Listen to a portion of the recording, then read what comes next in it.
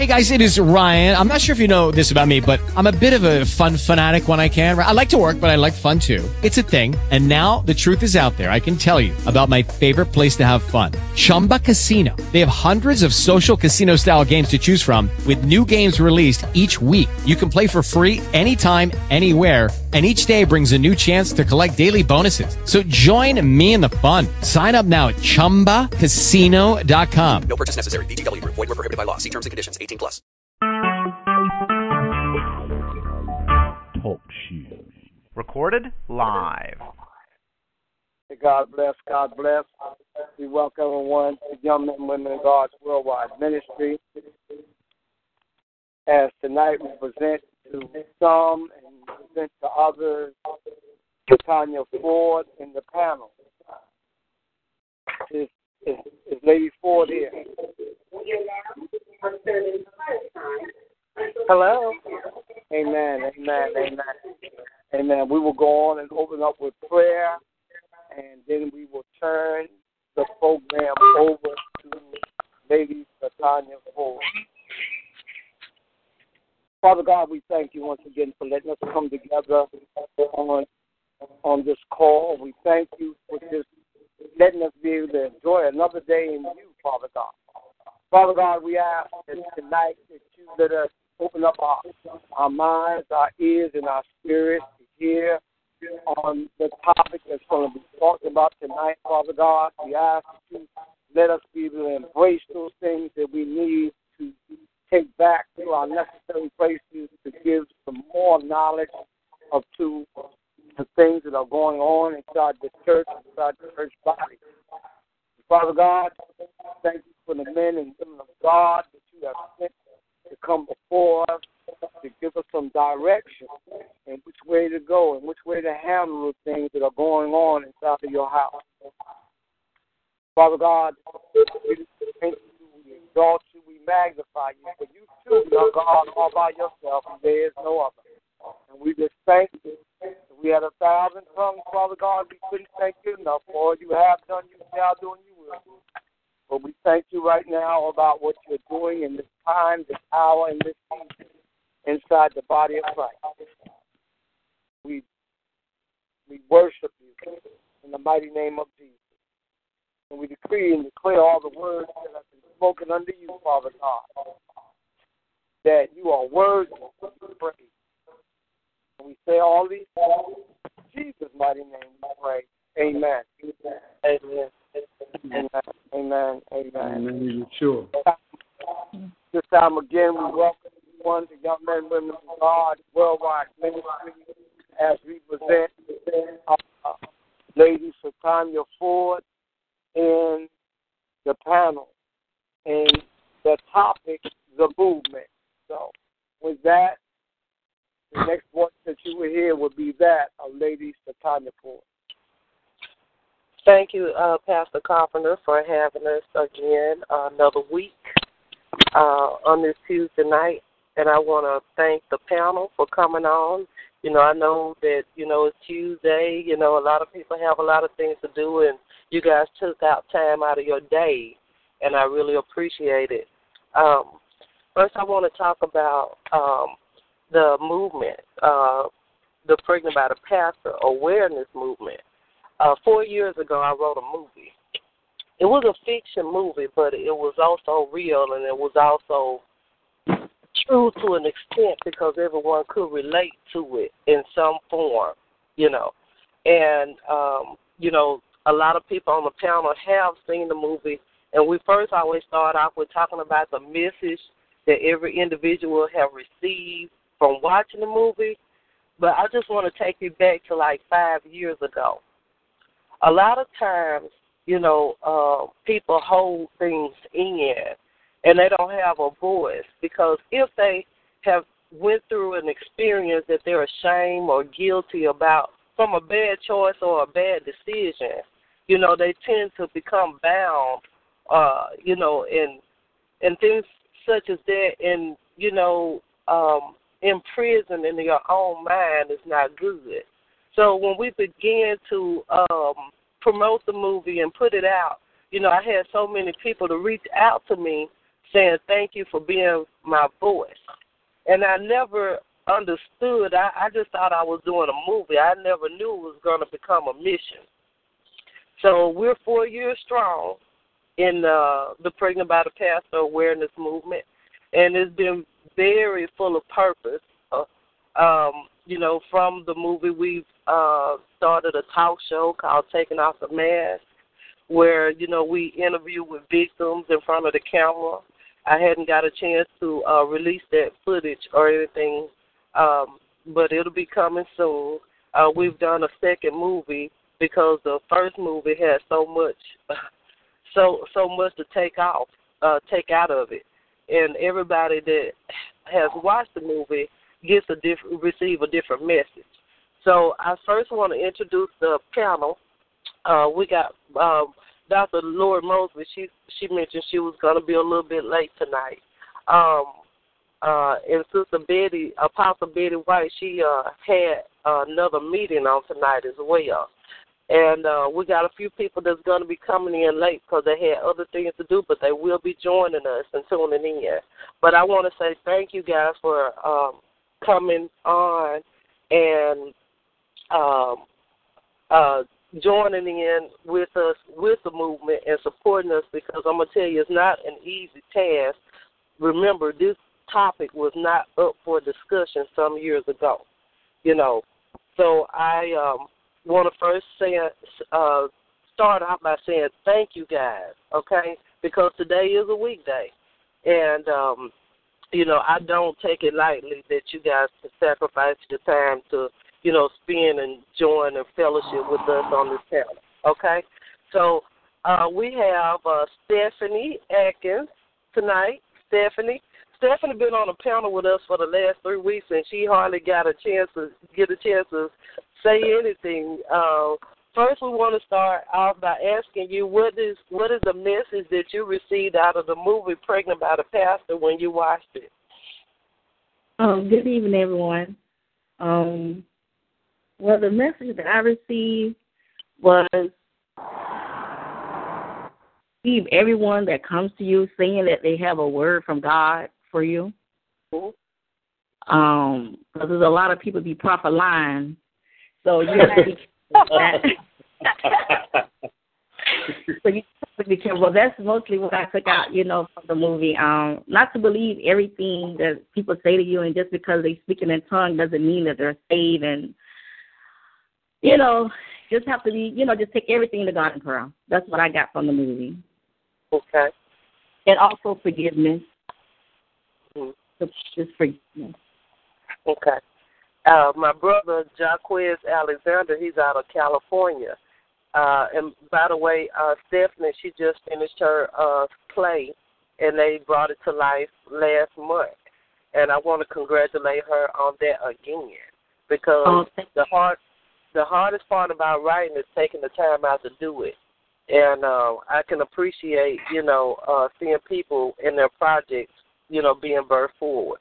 But I want to bring on Jaquez Alexander. He's out of California. He's my brother in Christ, and we talked about that, a little of what Stephanie just brought up earlier on today. Jaquez, how you doing, my brother? Oh, I'm doing good. A little tired from being in going conferences and going to conferences. A little tired, but I still need to come on. Okay, well, I thank you and I appreciate you. Like I said before, I don't take it lightly. I really appreciate the fellowship with you. Jaquez came, he was in on our first and second season, I believe, and we've been on other shows together on the panel and, so forth, but I really do miss my brother. I miss your voice, Jaquez. Thank you. Okay. Well, I want to know, what was the message? I know it's been some time ago since you've seen the movie, but what was the message that you received? I remember you giving me a call after you had saw the movie. What was the message that you took from the movie, Pregnant by the Pastor? Well, the young lady, was that Stephanie that spoke earlier? Mm-hmm. Yeah, well, I'm going to have to piggyback on what Stephanie said. That brings me back to the movie that I watched. I think we as individuals, wanting to be a part of something bigger than ourselves. And when somebody comes along, we have a tendency on accepting those words that they tell us, because we want to be a part of something, especially when it comes to Christianity or religion. We want somebody to come and lead and guide us. And like Stephanie said, I don't accept anything, words from that many people anymore. You got to be careful who you let lay hands on you or prophesy over you, because they come with excess luggage also. So I'm an individual that I'm gonna go into prayer on anything anyone tells me.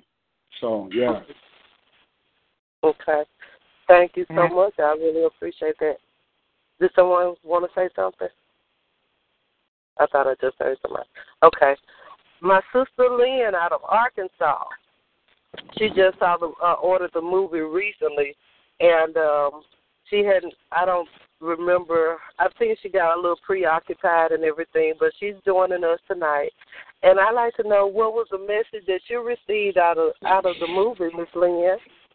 Hello, everyone, and thank you, SaTonya. I didn't remember. I came on once, and I had not saw the movie.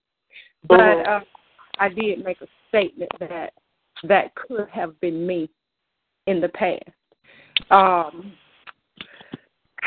The main message that I got from it is that things that we see, or I'll say, I see still every day, just like where this guy from the street told these guys that God had a calling on their lives. But we see that every day when it's not so, that, they just pick somebody and put them, in the pulpit. But it's up to us people whether we follow that pastor, or not. But my thing is just seeking God's word, because I feel that if we're walking and holding hands with the devil, well, that's not good. You can't be both ways. But, and what I got, out of the movie is that, again, something that goes on in the churches every day, and that's lust and messiness, nosiness, but that was my main thing from the movie, was that it started with a pastor that had not been called, but was told by man. And we find a lot of that going today. Instead of standing God's word, we're going by what man says. So, I got a lot of learning to do, but like I said, it could have been me if my flesh had been weak. It doesn't matter if it's the pastor or the deacon, or anybody else, But I really enjoyed the movie. Thank you, and I'm hoping to be able to put part 2 out. I mean, everybody's been asking about it.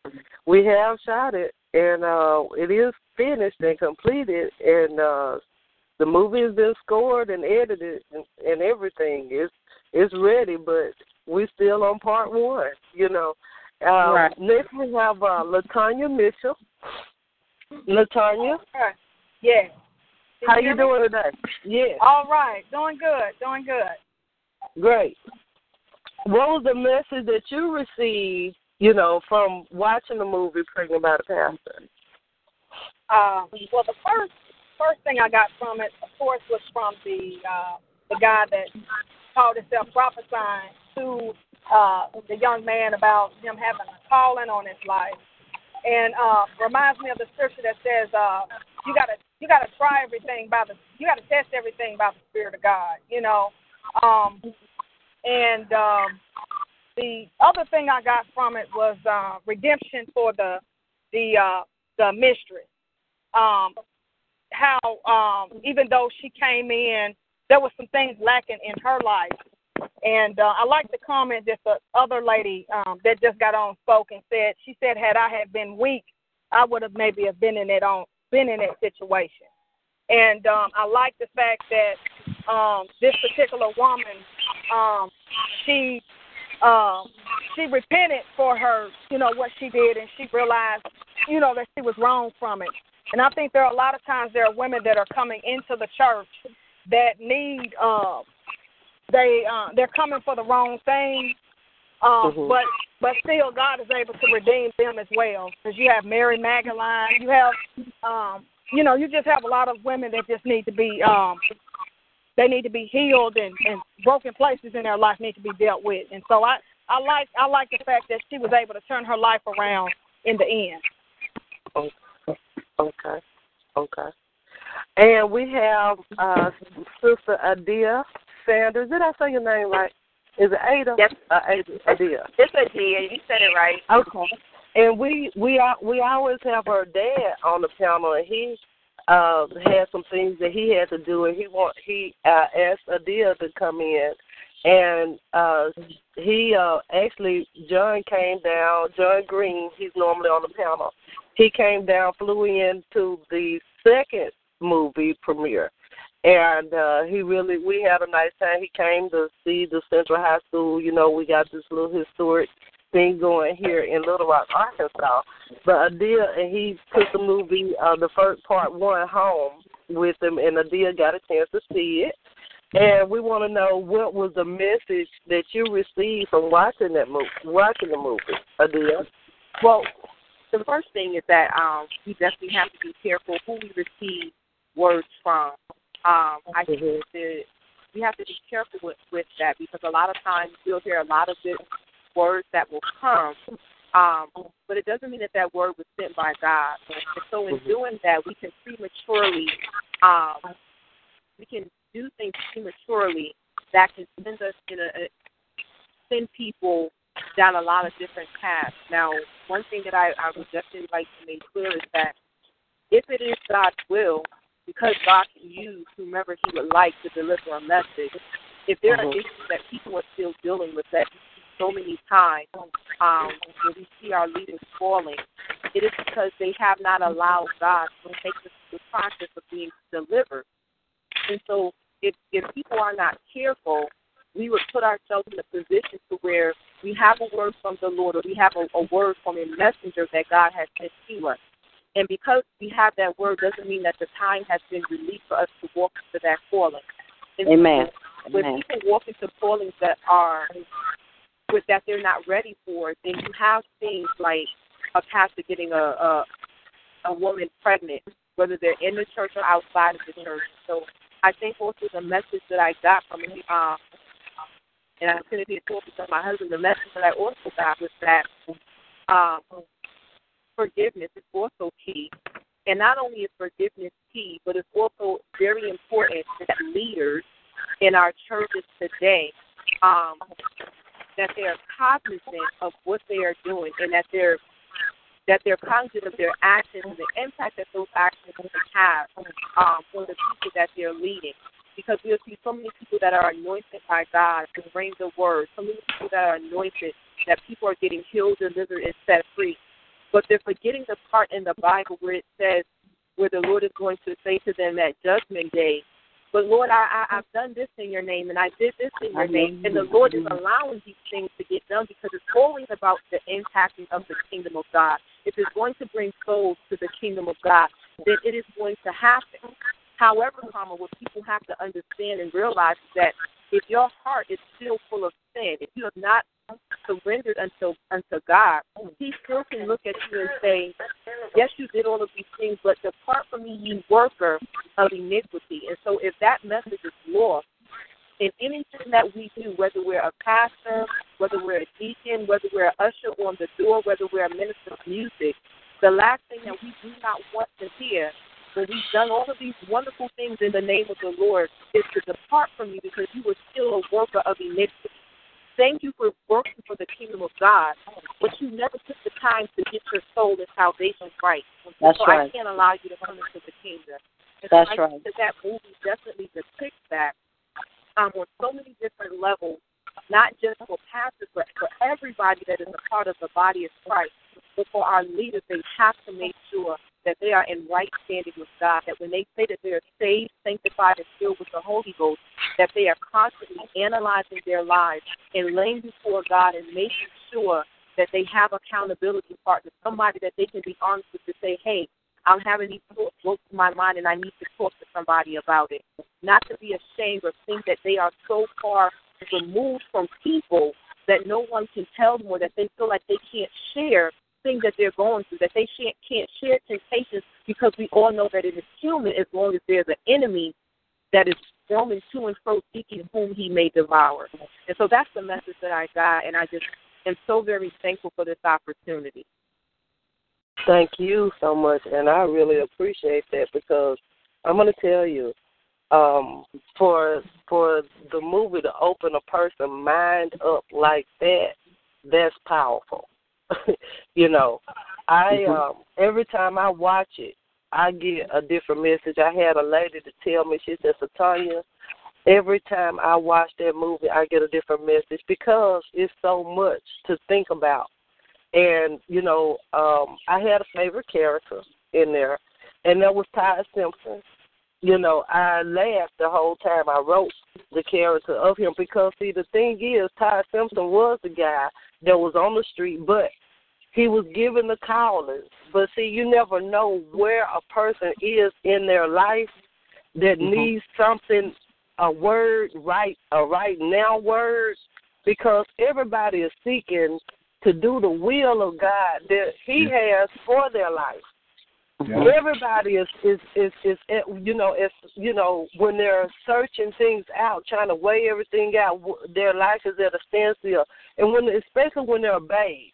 And just so happened, the guy that he told that to, that became a pastor, he was right there in that place at that time. But the realization of the fact of the matter is this: he was already working in his calling, and he was anointed to sing. He wasn't anointed to preach. He was anointed to sing. And so when you step outside the will of God that he has for your life, all hell breaks loose. And the movie demonstrated that to me when it was brought to life. You know, that's what the movie demonstrated to me, because, you know, when he accepted the calling, you know, he had two women in his life. You know, he, living this life over here and living that life over there. And, you know, a double-minded man, you know, is unstable in all of his ways. And that's what it was with Pastor Norman, you know. But, you know, there was so much that I had received from it, even down to the point where the other guy he went to and mentioned that he had a calling on his life. And just so happened he touched on something that was going on in his life at that time. See, sometimes anything, a word can be familiar, you can relate to something familiar, you know, and, you know, everybody, you know, say God can use a jackass. So nobody really looked at this man. Everybody knew that he was pretty much a man on the street, but he said something that hit home with those two guys, you know. So was there anybody else that wanted to touch on? Okay, go ahead. I like to thank the lady that just was talking. I think that she said something the Lord just glued in with me when she said, you know, you need to have somebody to talk to, and the Lord brought the word confidant. And we need confidence. I just got off my line where a young lady was talking about how the pastor and his wife would come to her house to eat with his kids, and then the pastor was trying to flirt with her while his wife was in the house. And she didn't have somebody to talk to, and now she don't go to church no more, period. She don't trust none of the men in leadership. And just never had nobody to talk to about it. And she came on the line tonight, and we talked to her. She's about ready to go back to church, understanding that she she can reach out to people that she can talk to, and they will keep her conversation confidentiality. So I just heard the sister say that one of the things she got out of the movie, and the Lord just brought that we all need to find a compromise sometimes. Someone we could just talk to about anything and be able to hear us when we're going through something. I thank you, Pastor Carpenter. I also want to bring this out. When I was writing, the movie, I never knew that it was going to pan out the way it was, and you can write something, but when it's brought to life, it's people got to act those words out, and they got to, by demonstration and so forth. And once the movie was completed, okay, I really liked the fact that, okay, here's what happened. The mistress, and a couple people have brought this out. The mistress, she went and repented, okay? It didn't show such a bad light on her. And the reason why it didn't is because, the reason why I'm glad it didn't is because after the movie was released, I have got so many people reach out to me that have been in that position. You never know what a person is going through, and fall victim into a situation or circumstance like that. And it just didn't beat them upside the head to where they stay in bondage. Actually, a lot of women were free and healed from even just watching how it was played out because it didn't beat them up. After watching it, the last thing I expected was to hear from a pastor's wife and tell me, sis, I support you. But a lot of them had to support me secretly, because, I guess they didn't want, the husband to know that they were pushing me, and encouraging me because this was some things that they were going through. And then it gave me another, highlight on how they must be bound knowing that their husband is out there, with these secret affairs. And, a woman have a good feeling and know what's going on. And intuition. Yeah, a woman know, and they know what's going on, but, they cover it up. And I hate to say it, they cover it up in the name of the Lord. This is such and such. I had to pray for my sister, my brother, and da-da-da-da. And it's mind games.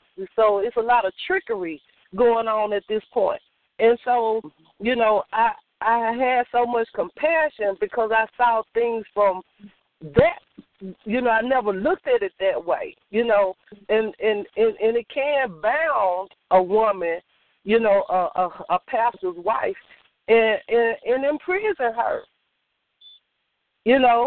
because she got to live that life, and she got to smile at everybody, in the church, and this person and this person, and that person could be sleeping with her husband, and she want to try to, she got to have somebody to talk to, The floor is open. Does anybody have anything to say? Yeah, this is Anita again.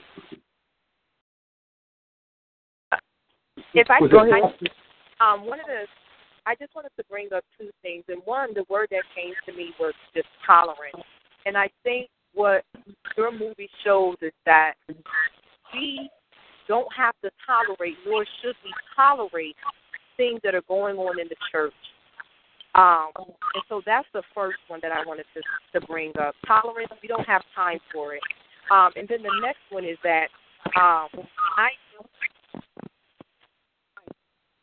we can barely hear you.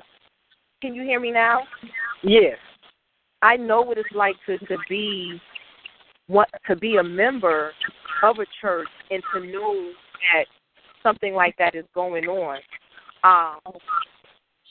and being on the outside looking in, not knowing all of the particulars, not knowing the specifics of everything that is happening until years later, my heart was broken. I mean, it was just broken, and I had to get to the point to where I had to pray and ask the Lord to soften my heart towards the individual, towards my former pastor, because he had hurt his wife. He had hurt, she was also a minister in the gospel as well. And so being able to look on the outside, looking in, I had to tell her years later that I commend you for being able to come to church every Sunday and every Wednesday that we had Bible study and every time that we had a service, and you still were able to give God the praise. You were still able to smile. You were still able to love us, even though we had no idea what was going on. And she suspected something, but she just didn't know. And when she shared with me everything that happened, again, the hurt and the pain that I had was so insurmountable that I had to pray and ask the Lord. And it was her that said, don't be angry. It was her that said, forgive. It was her that said, it's going to be okay. It was her that told me that she knew that God had her back and that everything was going to be okay. So you don't know what people are going through. But when this lady was able to tell me that it was going to be okay and that she was still going to keep serving God and to not harbor ill feelings, I knew then that no one can tell me again that God doesn't exist, because we in our human state can't just do something like that. It is impossible for man to just say, I'm going to forgive you. It is impossible for man to just, in our own strength, because it hurts, all of the emotions that come with that hurt, all of the anger and all of the, I want to fight you and I'm ready to, knock the joker out, all of those real life emotions that come. And this wasn't me. It wasn't me that it happened to, but I had all of those emotions, and she was still able to tell me, forgive, to release him. And that's the strength that only God can do. And so I was able to do that because of the God that she had on the inside of her, the strength that God showed me through her to say, one, we don't have to tolerate this, and two, we can forgive, because nothing is impossible with God. Amen. Amen. The floor is open, you guys. Hi, everyone. This is author, filmmaker Godfrey Young. How you doing, Godfrey? Pretty good. How's everyone? Everybody's fine. Good. I think Pregnant by the Pastor is a great movie. It speaks volume, and it speaks the truth. So it's good that you have came out with a movie like that to give people an understanding of what is really going on in the church and also outside of the church. So I'm here tonight to be in the conversation, to speak the truth, and most of all, tell it like it is. Amen. Thank you, my brother. You always do. By the way, you guys, Godfrey Young, he's a filmmaker. He's out of California. I really enjoy his trailer to his movie. Godfrey, tell us a little bit about your movie. The one of my movie is After Church. Wow. It speaks about what church folks do when they get out of church. It's a comedy movie. And the second movie is a man that is broken. I'm going to pitch a few seconds. It's about a man that was married, and he was a cheater. He cheated on his wife. He was not a faithful man to his wife. And God called his wife home one day. She passed away from cancer. Now this man was all alone, broken, looking up to God, and didn't know exactly what to do. Now that man is broken, his eye. So sometimes God have to break you in order to make you. So I thank God for what he's doing in my life. Amen. Yeah. Now tell us a little bit more about After Service, because I really enjoyed that trailer. Oh, which one? The After Church? After Church. Yes, It's more like After Church is a comedy movie. And like I said, it speaks about when people go to church, they get in church and they shout and give God the praise. And then when they leave the church, all hell breaks loose. Mm-hmm. They do everything, and they do some of the craziest thing, and some of them sin worse than the people that's in the world. Mm. But After Church is a great movie. And it's not only about laughing, about, comedy, but it has a message to get people back the way we used to be when we served God. We used to get on our knees, and we used to praise God, and it wasn't too cute to get on our knees because we were worried about our clothes. But the movie is going to be a great movie. Yeah, I saw that. Okay, well, thank you for joining us tonight, because we just like Jacquez, we enjoy your presence. I really do, all the time. Thank you. Yes, these are my brothers out of California. I had the opportunity to meet Brother Godfrey when I went to Hollywood for acting school. So we got a chance to go to Venice Beach and, a few places and stuff, and I really, he made me feel at home and stuff, and I really appreciate that. Yeah. So back to the movie and everything, you guys. I'm going to say this right here. I remember having to do a study, okay, when I was writing the movie. And, it requires research. And so I called a few pastors because I wanted to know the order of how to sit a pastor down, because you got to write about something such as that. You got to get the wisdom and the knowledge on it. And so I called several different pastors, and several shied away from me because they didn't know how to respond to that, because, for one, they own their own church and so forth. So one of the pastors, he was able to tell me, and so I was able to write write this, the scenes properly, because, he sat me down and told me the order and how to sit a pastor down. And the reason why I wrote that part of the movie is because we have gotten so far away from that, and because when a pastor messes up or something, it used to be in the daytime. It used to be a time where we would vote a pastor out, of the church, or make them sit down for a season or something until, he can get himself together. They will forgive him, but they will make him sit down, or they'll just put him out of there. Well, we don't see that too much in this day and time. The floor is open. The floor is open. Well, we saw that with Pastor Timothy Thames before he died. That he got a woman outside the church pregnant, and the woman confronted his wife, Reeve Thames, at the church, and told her she was pregnant by him, but Paula White and all of them, and all of them let him be.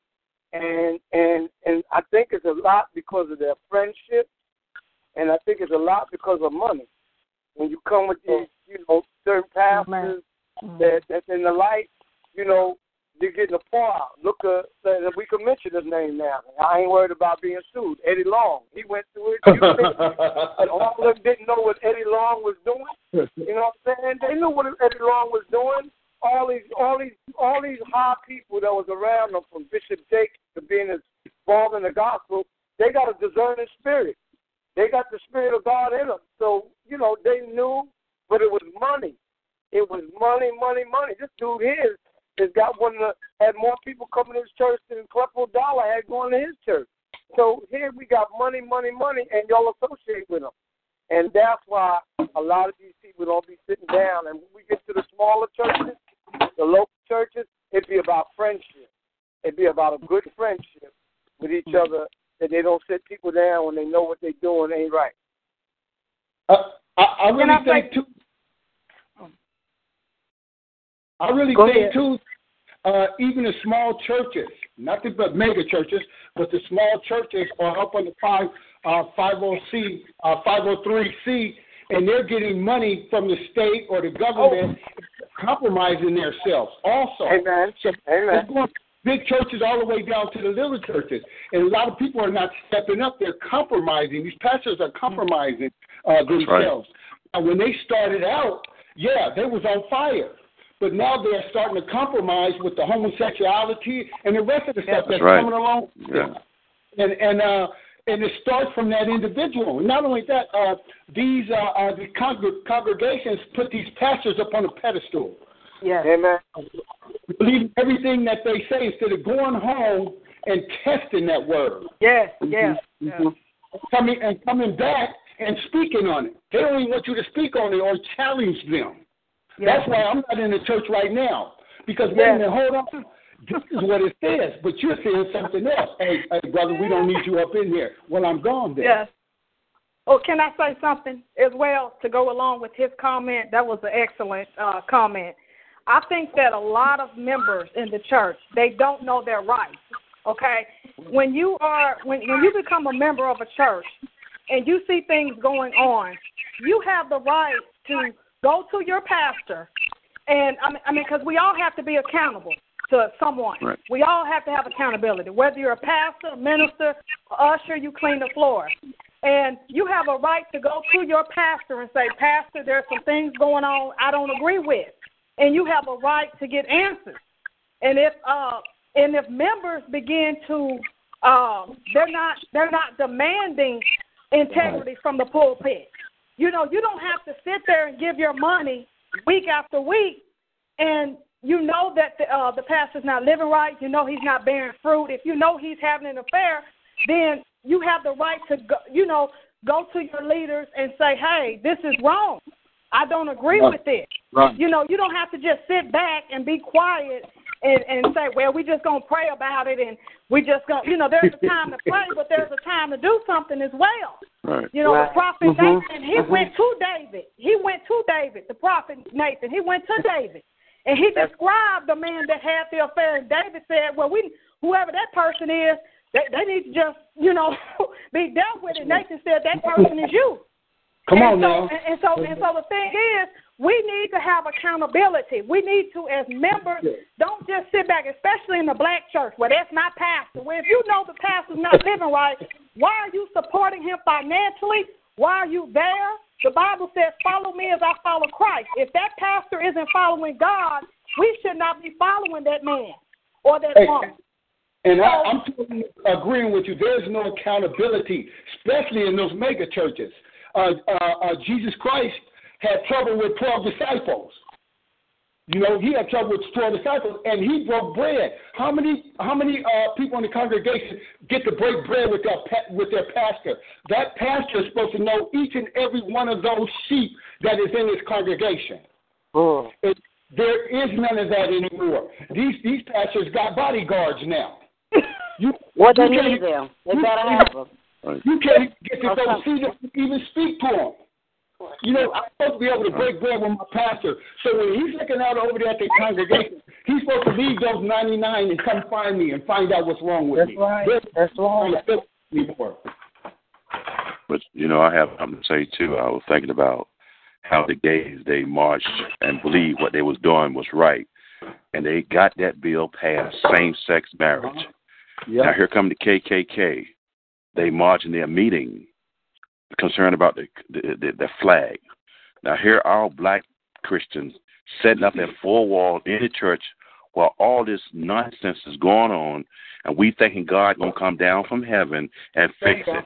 Well, I got news for you. He's not coming down from heaven because he got us here. He gave us the power to go forward. We should have been out there marching against that homosexuality, that bill a long time ago. But we didn't. We sat back like a knot on a log and do nothing. And that is why they was able to get that bill passed because the so-called Christians is too worried about their numbers in the church and that money.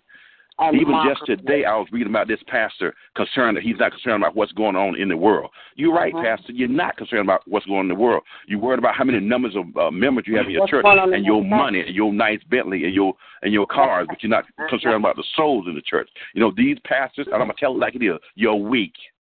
You're weak because you don't speak against that gay spirit, and some of you are gay. Some of you don't speak against that gay spirit, and you don't tell it like it is. First thing, you want to shut everything down, but it's time for the pastors, the leaders to take a stand and stop that. Look at us today. It's not going to stop here. The gay people have the right to get married now. Guess what? They're going to be able to raise children. Guess what, Pastor? They're going to come in a church and want to get married. And guess what? If you don't marry them, they're going to sue you for discrimination. Hello, the devil has just set you up for a fall. Get ready. Right. I've been saying I don't know who was that just speaking just then, but I just want to applaud that young man. It's not really too much. Let me introduce myself. I'm sorry about that. This is Dr. Clarice Johnson. And, I'm just sitting here listening. SaTonya, I had said, sis, that, my daughter's in the hospital. I'm over here in Charlotte, North Carolina. However, love is an action verb, and I said I want to be. I tell you, I love you. I love you. So I came out here and I love you too. Kind of listen in on it. But that brother, whoever just got through speaking, he let the word do the work. There's nothing else to be said. We can sign off right now. But to my brother, I just want to tell you, they are in the pulpit now because it is the most lucrative business there is. Everybody wants to be a pastor now. Back in the day, you couldn't find people. When God told people and called people to be pastors, they would not do it. They were scared to go. But now everybody's running into the pulpit because it's money there. It's money. They're not caring about the members or who's there. You can get to them because they're watching the basket. God called and told me what I was going to do. It was years ago. And like the lady said earlier, she was saying about, God can say that you have a calling. He can have somebody to prophesy and say that he's calling you for thus and thus. However, it may not be your time right there. Right. You got to be cultivated. You got to be developed, see. And so what they're doing, they're running out there right now. Thus said the Lord. Thus said the Lord. God ain't saying half of this stuff people say he said. Half of that, he just sit back being quiet, just watching and listening at this dumb stuff. But we have got to pray. We got to do more than pray. Whoever said we got to stand. These people make a mockery out of us. They're laughing at us Christians. I'm telling you. Yeah. They're not paying attention. You're right. They're coming. That gun, that bullet. And I'm going to stop here and let someone else speak. That bullet was not pulled on the justice of peace. That bullet was aimed dead at the pastor's head, just like you said, because now if you don't marry us, guess what? We're going to sue you. That's it, brother. That's it. Right. I'll be blessed. Go ahead on and talk. Go ahead and talk. I'm getting too loud. I'm in the hospital. You know how that is. Before you go, sis, I'm not know. Okay, I want everybody to know this. My sister out of Atlanta, Georgia, she has a play called The Trial. And can you tell them a little bit about the play? I'm going in the restroom. Let me find me a restroom somewhere to go in. I'm too loud around here. They're going to put me at the hospital. I'm sorry. The play, The Trial, it is a powerful, electrifying, powerful, soul-winning, soul-stirring play. It involves what we call witnesses to come up and take the stand to prove that Jesus is who he says he is and that he did what these witnesses said that he did. Come in, Nicodemus. Come tell us a little bit about Jesus. What do you know about this man? Well, he's strange. What do you mean strange, Nicodemus? He teaches stuff that you don't hear. Love those that despitefully do you wrong. But the one thing he said, and I don't understand it, he was talking about being born again. So now let's call another witness up. And we just call different witnesses up and different ones, and they come up and tell what Jesus has done about them. Your church converts into a courtroom. God, so the Holy Ghost so strategically wrote this play. He just utilized my hand. That's all it was. Because he so strategically wrote it that you don't have to worry about a whole lot of props. The church converts into a courtroom, and you don't know who you're sitting next to. You don't know who is who. It's not a play where you just stare at the stage. But you got to look to the left. You got to look to the right, because the disciples back there, they're breaking out. They're fighting. Why are they fighting? Because they're mad with Judas, what he did to our Lord and Savior Jesus Christ. Y'all got to see it. You got to see it. Ow. That's it, sis. That's it. Okay, sis. Okay. And we have LaTonya Mitchell also. She's getting ready to release her book. And I wanted her to tell a little bit, about her book, without giving it all away or whatever. LaTonya?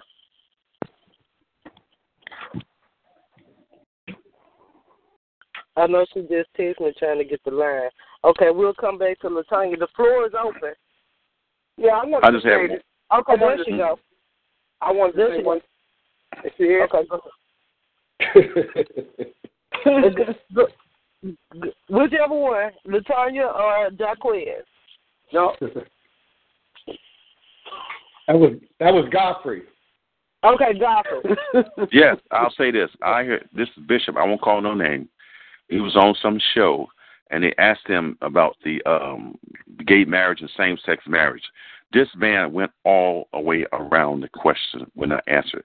What he was saying, he's not concerned about the world problem, but he forgot that he lives in the world and there's lost souls in the world. So when they asked him that question, he didn't answer it. He went around it.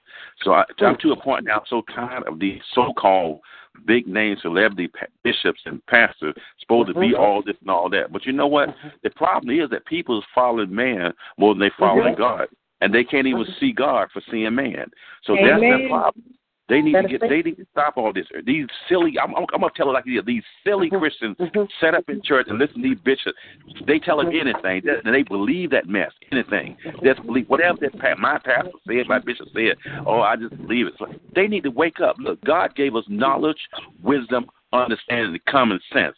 So the point is that most of these preachers, I'm gonna tell you like this. Most of them in church, it's all about the money. Let's get real.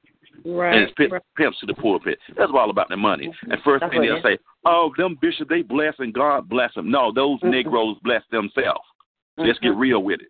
A lot of stuff God didn't have nothing to do with. So like I said, church folk better wake up. And like I said, they passed the same-sex marriage bill. Wake up, Christians. Y'all see what time it is now? They're going to sue you next. They're going to sue you next. They come to your church after you. Don't marry them and see what happens. They're going to sue you. So guess what? Satan sets you up. Now, what you going to do? Are you going to stand up and be a real man of God, or you continue being a fake? Thank you, brother. You're saying it. You're preaching. Yeah. What else is happening now that even in the Bible, where King Herod was after the kids, they're doing the same thing now in elementary school. The homosexuals get to go in and speak to our children without us even knowing about it. And these kids' minds are just beginning to develop to know who they are or what they want to be. But when they got these homosexuals in there telling these kids, you can be a woman if you, a girl if you want, and that I believe that's all wrong. God has people starting to pick sides, choose sides, choosing sides right now. You're going to have the people over there that's believing in God or not believing in it. And that's what this system in this world is doing. And especially they're after our kids. They're after our kids right now. I'm up in Sacramento, and they're giving these teachers the power to pass medication to our kids from K all the way up to 12. And that's totally wrong. That's totally wrong. How do I get out of here? I like to say this, that, we sit and we talk about what's happening, but the Word of God told us all this was going to happen. Yes, it did. Yes, it did. I'm trying to get out this hospital so I can get on. The men were going to give up the natural thing that He gave them, and men were going to love men, and women were going to love women. He told us this. He told us that. It's not something we don't know. We're so surprised that all this is happening. But the thing is that I know that I read my word, and my word tells me. Come on now. It's coming to pass. He said it.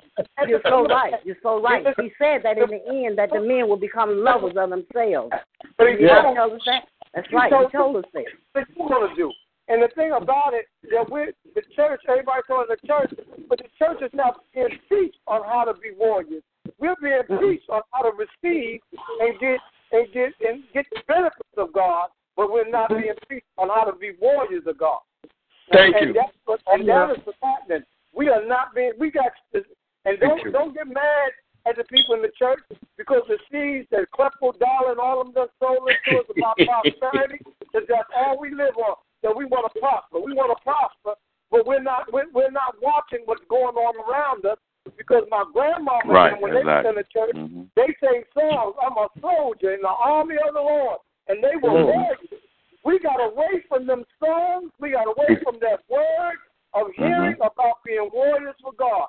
So, you know what? We got to come back to sowing. That's right. The leaders, the pastors got to go back to sowing the warrior seeds. That's right. Into the body of Christ again. And we'll get up and we'll go to war because we say this, well, the battle's not mine, it's the Lord. Well, let me tell you, you say that, but you're a soldier of the Lord, so the battle is yours too. See, and that's real. Back then, slavery, those were soldiers.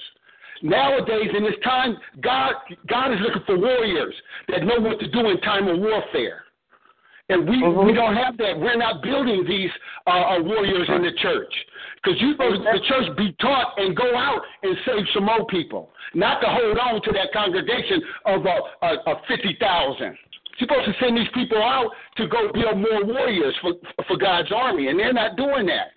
They're not doing that. And we're ignorant enough to stay there. It's not me, though. Yeah. Not me. I done chose my side, and I'm doing my thing out there in the community, help saving right now these boys and men of color. Because it's an urgency, a desperate need for us to get back spiritually. Because I think our ancestors are rolling in their graves right now about the freedom road that we're destroying each and every day. We're destroying it. We're not. I'd rather be in physical slavery than spiritual slavery right now as I speak. And most of our youth, people of color, are in spiritual slavery, thinking that they're free, and they're not. They're not free in bondage. Nobody is speaking up on it. These pastors are not speaking up on them. And if I ever get a chance to come across one, I'm going to tell it to him like it is. You want to know the truth? You can't know the truth, partner. Amen. There's something else. I'm telling people better wake up. Better wake up fast because I'm telling we got these preachers, these pastors up in the church. Sometimes they sit up in the pulpit, act like they're God. So the people sit there, treat them like they're God. But guess what? Guess who built them up like that? The people did that. Put them on that pedestal. Right. That's who did it. But you know what? They walking around here with millions of dollars. There's nothing wrong with being blessed. But you know what? Don't be greedy. The point is you got children in your church that don't even have shoes on their feet, don't have clothes, not even food at home, and you walking around here with millions of dollars, and you still being a bloodsucker trying to get more money out of people. You know what? I don't have no respect for these bishops and these pastors. You know why? Because that same-sex marriage passed. And I was in Hollywood just the other day. I saw one guy out there fighting against that homosexual stuff. They were having a big old parade and everything. It was a Filipino guy that was talking about Jesus. I didn't see not one black preacher out there amongst all those gays. Not one. You know why? Because they don't have no backbone and they're scared. They're not going to come out there. Even the other, I'm going to call it like it is. Yes, T.D. Jakes, yes, he did sell out. I'm glad you said it. Yes, he did. Y'all scared to talk about it? I'm going to talk about it. Yes, he did sell out. They asked him about the homosexual thing. He went telling the church something silly. It didn't even make sense. Y'all know exactly what he said. You know exactly what he said. I missed it. What did he say? I missed it. What did he say? He's not concerned about what's going on in the world, but you know what he's concerned about? Fame and fortune and his money. That's what he's concerned about. People, y'all better wake up and see these Kerflow dollars, these TDs. See, y'all think they gods and stuff. Guess what? They big-time pimps. You better wake up and see what time it is. You need to wake up. They're not going to talk about their homosexuality. You know why? Most of them are homosexual, and most of them got a lot of homosexuals in that church. But you know what's going to wake them up? When they ask, can I get married in my church? And guess what? If they say no, they got a lawsuit. Hello? That's what's going to wake them up. That's because, and plus that's because that's what but you know what? All things are working together for the good.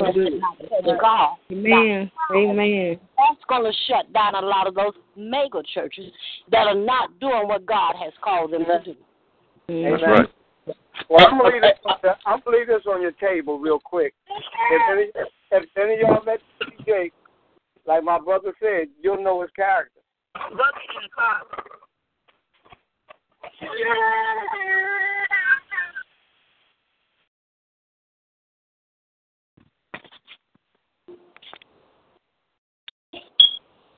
Hello?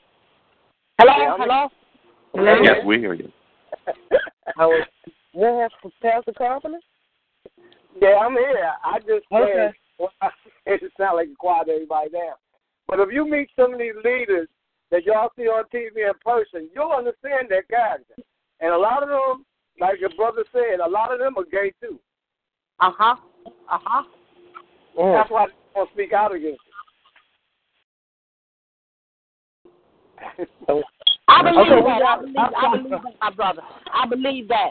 And there's so much is going on behind closed doors that we are unaware of, see, but God is He's pulling the covers. Everything that's been done in the dark is about to come to the light. Amen. Amen. That's right. We have. I was thinking about what would when you guys walk into the church and ask the pastor, "Will you marry me? Can you marry me in your church?" I wonder what the pastor will tell that person. They can't tell him no. Some of them may do it behind closed doors. Some of them may do it behind closed doors, but if they insist on a wedding, oh my goodness. Yeah, it's man. And the children, my God, they'll be able to raise children. This is a mess, people. They'll be able. 2 men can raise a child. 2 women can go and marry and raise a child. People, oh my God. I'll be honest with you. I'm a little bit nervous about going to sleep at night because I'm thinking about Sodom and Gomorrah. Guess what? Yeah. It is back again. It is here. It's here. But I tell you, walk up in my church and ask me to marry you, and I'm going to take you right to Romans 1. Come on now. Where's the abomination of God, and God told me one thing when he showed me that. He said, let my enemies be your enemies. And I can't marry you because you are enemy to my God, so you my enemy. Yes, it's about to get serious now. It's about to get serious. Oh, yeah. You're going to stand for God or going to stand for mine? LaTonya, are you here? Yeah, this is Evelyn. Okay, hey, Evelyn, how you doing? Yeah, I'm doing good, and you? You already good. Yeah, we were just, I heard all this, the conversations about, these homosexual marriages, and I'm like the brother there. If they ask me to marry them, I'm going to let them know. Because I'm not scared of them. Because I made a post on Facebook. I will let nothing on earth, there's nothing on earth that I'm going to do that's going to send me to hell. And that means condoning anything like that. This is Dia, and I just wanted to comment. Like, I've enjoyed listening to everything that everybody is saying. And one of the things that I wanted to say is that, when it comes to whether it's same-sex marriage, I was talking to a friend of mine one yesterday, and one of the things that she said is that, her pastor said the same thing. I will not do something that is against the word of God.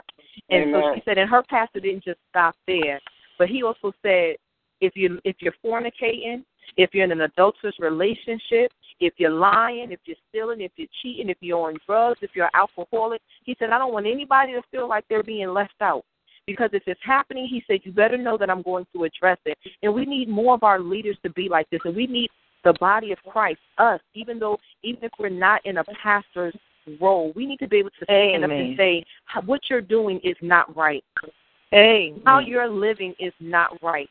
And until we start to do that, I don't think that we're going to see much of a change. And so, and I say that because I was on Facebook today as well, and I love Pastor Jesse Duplantis, but he put a post about Galatians. I can't remember the chapter, but he put a post on there, and he was talking about racism. He was saying, well, the word says that there's neither Jew nor Greek, and there's neither, male or female, because we're all one in the sight of God. And so we shouldn't be, so consumed and worried about racism. I said, but when I know that there are people that are calling themselves Christians that are racist sitting in the church, trying to praise God and trying to worship him in spirit and in truth, you can't tell me that a person that is racist can enter into the kingdom of God. And God, nowhere ever does he talk about being racist in the word of God. He would always tell the people, don't intermingle and don't marry them because of their beliefs. They don't believe in the God of Isaac, Abraham, and Jacob. They don't believe in those gods. It had nothing to do with the color of their skin. So we don't serve a God that talks about racism. Why are we allowing these things to not just creep into the church, because we've surpassed creeping? Why are we allowing these things to blatantly be open in our churches and no one says nothing? But like the lady said earlier, we want to pray about everything. If people look at the life of Jesus, they will see that he was a man that dealt with social issues. He held people accountable for their actions. He dealt with the lady at the well who was in an adulterous relationship, who was shacking up, because I tell people shacking is in the Bible, because when he met that lady, he said, the man that you with ain't your husband. That's right. He dealt with shacking up. He dealt with adultery. He dealt with poverty. He dealt with people that were cheating and that were thieves and that were liars. He dealt with them. And so people want to say, I want to be like Jesus, but yet when these issues come up, they start to back up. All the time. Yet when these issues come up, they don't want to stand up and say anything. I had somebody to tell me, well, you're so emotionally charged. If I'm emotionally charged about issues that people refuse to address, then so be it. I'll be emotionally charged because I know what God has called me to do. And it is not to sit back and to watch things that are going on, to watch my brothers and sisters be ridiculed, to watch them be killed in the church or outside of the church, and I just sit back and say I'm going to pray about it. That is not what God has called us to do. And so I put on my Facebook, you can get mad if you want to. I don't care if you delete me. But God don't want, nor does he need coward soldiers in his army. He doesn't need coward soldiers. That's right. He doesn't need it. And so we have to understand, what is my calling? Am I called to speak up? Am I called to speak out? Or am I called to be an intercessor? Because if God called you to be an intercessor, then don't you say anything, because you will mess something up. But if he has called you to be one of those bold leaders that will stand on the front line and declare the word of God and still love people and speak the truth in love, then that's what we are called to do. And we need more leaders and we need more pastors that will say, hey, if you see me doing something, please come and tell me. We don't have leaders that want people to tell them the truth, because they like somebody said earlier, trying to think that they're God. That's the whole problem. We got people out here that preach the word of God. I mean, the literal word of God. And people don't want to follow them. They want to follow these guys they see on TV or a guy that wants to come there with a lot of trickery and sorcery and start acting like they can heal people, and then you heal for a week or 2 weeks, and then you go back to being sick again. Y'all want to run around. You know what I'm saying? When somebody comes and turn a God to you and tell you the truth about how you're living, and you get a book that are prophesied to you about your sin, you don't want to have nothing to do with them, because you don't want the truth. People say they want the truth, but they don't really want it. But you know what? Can I say something, because I've been on here a long time. What's your name? This is Apostle Mary McMiller. Hi, and yes, and I was asked to get on by Sister SaTonya, and I just want to say something before I get off, because I just picked up my kids and stuff. But let me say this to all of you: it's a lot of healing that just plain and simple need on this phone. And the reason why I'm going to say that is because, number one, the word is the word all by itself. And we all have read the word of God. And it's a shame to be so angry at what the world is having when the word already spoke it. And at times what we do is allow the flesh to come up because of what happens in the natural world. But the Bible tells us that we are to be spiritual-minded. The Bible also says, work out your own soul salvation with fear and trembling. There's a lot of people that don't have no fear in God. So what happens is a lot of things come up. To be honest, none of us can blame nobody for nothing because it was already written, it was already spoken. And when the things is already written and spoken, the only thing left is not only prayer and fasting, but also to make sure we walk out the word before the people. Now, I'm going to deal with something that was said earlier. I don't focus on leaders. I don't.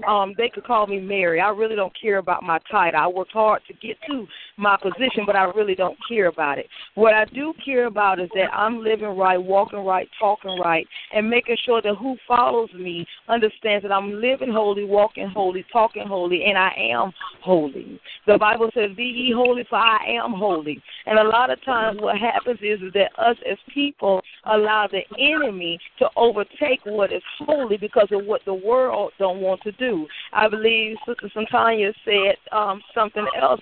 She mentioned about the people, about the church and all of this and that, and I believe another man of God mentioned something about the church. But what's happening is I'm not just hearing people discussing, I'm hearing anger. And when anger step up because of what a decision that man made, it ain't just one preacher could come out, two preachers, 5,000 preachers could come out. But the Bible said is 144,000 made it into heaven. And if we don't understand that the word is the word all by itself, it don't matter. At the end of the day, this world is being made according to the word of God, not according to us. And that's what we're not understanding. We're in a generation now that we don't want to just having to deal with what's happening. No, I do not believe in homosexual marriages, but I do also agree what Sister SaTonya said about that not only homosexual marriage is in trouble, but gossiping preachers is in trouble. Not only is gossiping preachers and people in trouble, it's not just the preachers, it's people, lay members, just as bad as the leaders. And if we sit there and we look at it, it's a lot in the church going on. It's not just the preachers. It's not just about the preachers. No, it's but also the pastor's about leader. the people that's in the body of Christ in general. No. That we was given a commission. We was told what to do. We was instructed by the word of God to do a certain thing. Before I got saved, I still listened to the leader. And not only did I listen to the leader, it wasn't up to the leader. It was up to me to take the word of God home and go study the word for myself so that if the leader tried to be manipulative, deceptive, I already know the word and they can't trick me. So even now to this day, a leader cannot trick me. They can't fool me because I read the word. Not only do I read the big words, but I read the little words. If, in, they, the, you can't fool me. Make sure you go and start reading your words. A lot of this preaching and teaching is off of familiar teaching, to familiar sermons. It ain't off of what we done read ourselves. It's off of what somebody else done said, and then we go quote and misquote the scripture. For instance, let's touch and agree. That ain't what the Bible says. The Bible says we are to agree and then touch. But what happens is a lot of people touch and then they agree and then they get them same spirits on themselves, and then we wonder what's happening because we're not reading the whole passage. So we got to understand that it's got to come to a place that how many times Jesus couldn't have did the assignment unless he went on top of the mountaintop and he went to travail before God in order to be able to walk the assignment. The problem is that the people don't want to travail no more to walk out an assignment. So what's happening is that the world got more power and more authority than leadership. And when bold leaders like myself, because I really don't care, come up, they don't understand that leaders are to tell the truth. The apostles is not in position like God commanded them to do when Christ told them to go and he told them what to do. But instead of them going and saying what God say, what they have done is go out and put themselves up on a pedestal like I told them and I preached it in my sermon. I don't give a darn if you wear lethargical garments. I don't care if you put on your mitre, your coat. It don't matter. I don't care if you walk with your clothes on. I don't care if you walk with whatever. You can put on your cassock. You can put on your pastoral robe, evangelistic robe. You can put on your usher's gear. But if your spiritual man and your heart ain't clean, you still walking in vain. So it does not matter. At the end of the day, the heart's got to get clean and the heart's going to have to get pure. The woman of God wanted me to say this, that I wrote a book recently. I done wrote 9 books, but 2 of the main books that I wrote, the last 2 was, one of them is, last 3. One of the books is, somebody mentioned about spiritual warfare. That's what I specialize in. I don't play with demons. I don't play with spirits. I fasted too much. I pray too much to make sure that other people can live right. I don't have time to sit there and play around. If you don't know spiritual warfare, you better learn. If you have not, nobody has taught you, you better get in a position to learn that, number one, before you can fight any demonic force, you're going to have to get in a position of prayer. And if a whole bunch of people is going to continue to not be in that position, what's going to happen is that there's going to be more people spiritually dying because they don't even know what the spirit of Korah is. They confusing with Absalom and they confusing Jezebel. They don't know when Abigail or whoever, they don't know when Ahab is in operation. They don't know when any spirit is in operation because they calling out for a million spirits that's been taught. They don't know when the spirit of Dagon is in position because of the spirits that's being taught. Instead of studying like the Bible said to show thyself approved that you as a workman be not ashamed, rightfully dividing the word of truth. At the end of the day, what are you doing as a person of God? Forget titles, forget leaders. What are we as a people doing? No, we can't forget that. No, we can't. And I understand what you're saying. I understand what you're saying. I love you, but I understand what you're saying. Further. And I wrote it goes further than that. And I wrote the book about the spirits, the demonic forces. And then I turned around and wrote a book called Leading and Bleeding. A bunch of bleeding leaders going around bleeding because they done got hurt by leaders or the leaders done got hurt by people. And they just going around and dropping blood but got the microphones in their hand. Then you got the book Hurt People Greater. I've been defibrillated to love again. I did the woman that I mentioned about her legal play. Well, my book is made up into a courtroom, and it's talking about how it's been illegal to hurt the hearts of people. And if we don't get to a place that the heart is not pure, God is already angry. And it ain't got nothing to do with just homosexuality. It ain't got nothing just to do with the leaders. It got to do with us as a people, a church that the Bible said he wants without a spot or a wrinkle. And there's a lot of spots and wrinkles on people in general. Amen. Not just leaders.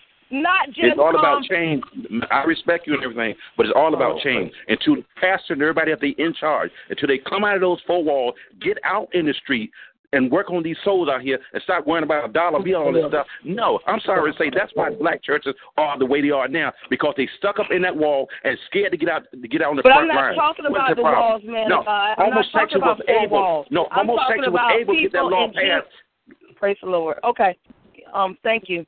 All right, Sister SaTonya, I got on here, but I'm gonna tell you something. And I'm just saying this. I love your spirit. I love your spirit. You're such a sweet person. But I'm just saying this to make it clear. It's not just about 4 walls. Everybody is not called outside the 4 walls as we read our Bible. I'm called around the globe. I'm called around the globe. That's not in the 4 walls. I'm called around the globe. But everybody is not called to the same thing. No, everybody needs to go on outside the 4 walls. I disagree with you. You cannot make nobody do what they're not called to do. No, not make, but you need to go on outside the walls where the problem is. That's the problem. We set up these 4 walls in the church doing everything ungodly that's possible, but scared to go outside of the walls. The problem is on the outside of the wall. What do you mean everybody not called to go outside the wall? Everybody should go on the outside of the walls. Okay, you stay frustrated, man of God, because of the fact that I'm telling the truth, because I heard people like you talk all the time. It's not right. The problem is on the outside of the walls. That's why so much problem in the church. Money. It's not right. You don't know me. Tell it like it is. I have not said nothing about negative about what you have said. I'm going to tell it like it is. I'm not going to go for that. On this phone. Brother God. I'm done. Thank you for inviting me on, but I will not be getting on no more because it's killing leaders and all people is not the same. But you don't bash people. That's a no-no. But you just said it, that's a no-no. You just said it. Everybody doesn't have the same ministry, but what we have to do is hear one another. But I don't have a problem with him, but he just not said that it was people like me. So he just threw off on me. I'm not them people. Listen to me. Listen to me. So everybody doesn't have the same calling. But what we have to do is be able to hear one another because your experience is different from someone else's. And so I don't have a problem with that, ma'am. That's but okay. Well, the only thing I'm saying is this is all I'm gonna say. I'm finna get ready. I've been sitting on this phone for the last 45 minutes listening to a whole lot of stuff. I sat there quietly for 45 minutes. There's not one time that I threw off on nobody. But as he said, people like me, no, that was a throw off. You got to be careful because everybody is not the same. I love all people. In the walls, out the walls, I do it like Christ did it. So if we can't do it like Christ did it, it's still going to be out of order. I love your line because of what you got going on, because everybody needs to be learning something, as you said. But I can't do the bashing of leaders or the bashing. That's what God called me to get leaders back in place that's out of position. But to bash people, that's not God. Jesus never bashed no one. Not one time. Okay, so we're telling you as what you said. But let's go back to the commission that you said. Let's go back to the commission. What did Jesus call all of us as people to do? Not leaders, but what did Jesus call? Go ye into the world and make ye disciples of all men. He said to go ye therefore and teach all nations. He said to go out and spread the gospel. So whether, hold on.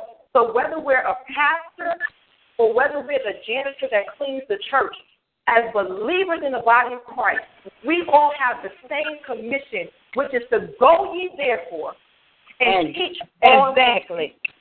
And all the nations. We all have the same commission. There is no title to that commission. Exactly. And so the message is being lost. That again, and this is what I think I hear him say, is that when pastors who have been called, or even like the movie displays, somebody tells them you have a calling on your life.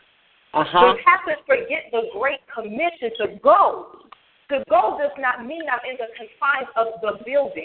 We as believers are the body of Christ. We are the church.